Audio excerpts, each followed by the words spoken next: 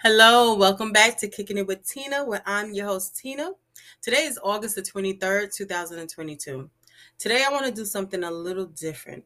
I'm going to read some inspirational quotes as well as poems, and hopefully at the end of all my reading, you will either have a smile, a different outlook on life.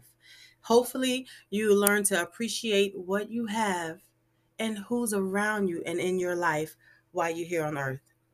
We're going to jump right into this with the first one. Smiling is infectious. You catch it like the flu. When someone smiled at me today, I started smiling too. I passed around the corner and someone saw my grin. When he smiled, I realized I passed it on to him. I thought about that smile, then I realized its worth. A single smile, just like mine, could travel round the earth. So if you feel a smile begin, don't leave it undetected. Let's start an epidemic quick and get the world infected. That's by Russell H. Conwell. And here's another one entitled Think About Life. Think about life and all it means. It's about faith and following your dreams.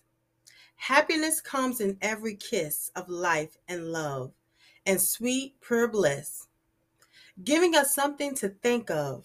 Remember those days when you were a child, the world was a better place and never changed? There was love in every smile, and plans were never rearranged. So you're a kid and one day you're an adult. That doesn't mean there's nothing beautiful left to see. The fact of life aren't your fault, and life can be anything you want it to be. In the circle of life, there are some hard choices. Just remember your dream and remember loving voices. Maybe then you'll see life isn't always what it seems.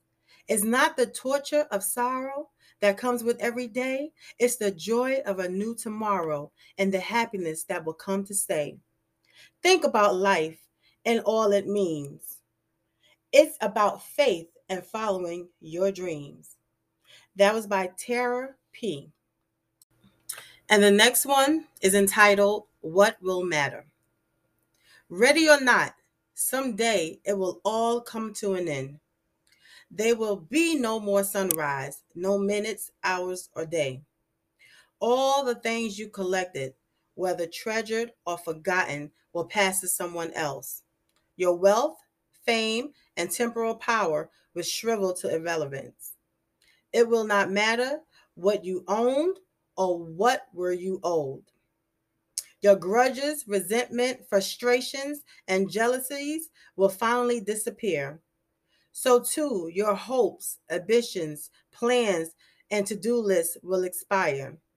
The wins and loses that once seemed so important will fade away. It won't matter where you come from or what side of the tracks you lived on at the end. It won't matter whether you were beautiful or brilliant. Even your gender and skin color will be irrelevant. So, what will matter? How will the value of your days be measured? What will matter is not what you brought, but what you built. Not what you got, but what you gave. What will matter is not your success, but your significance. What will matter is not what you learned, but what you taught. What will matter is every act of integrity, compassion, courage, or sacrifice that enrich, empowered, or encourage others to immaculate your example. What will matter is not your competence, but your character.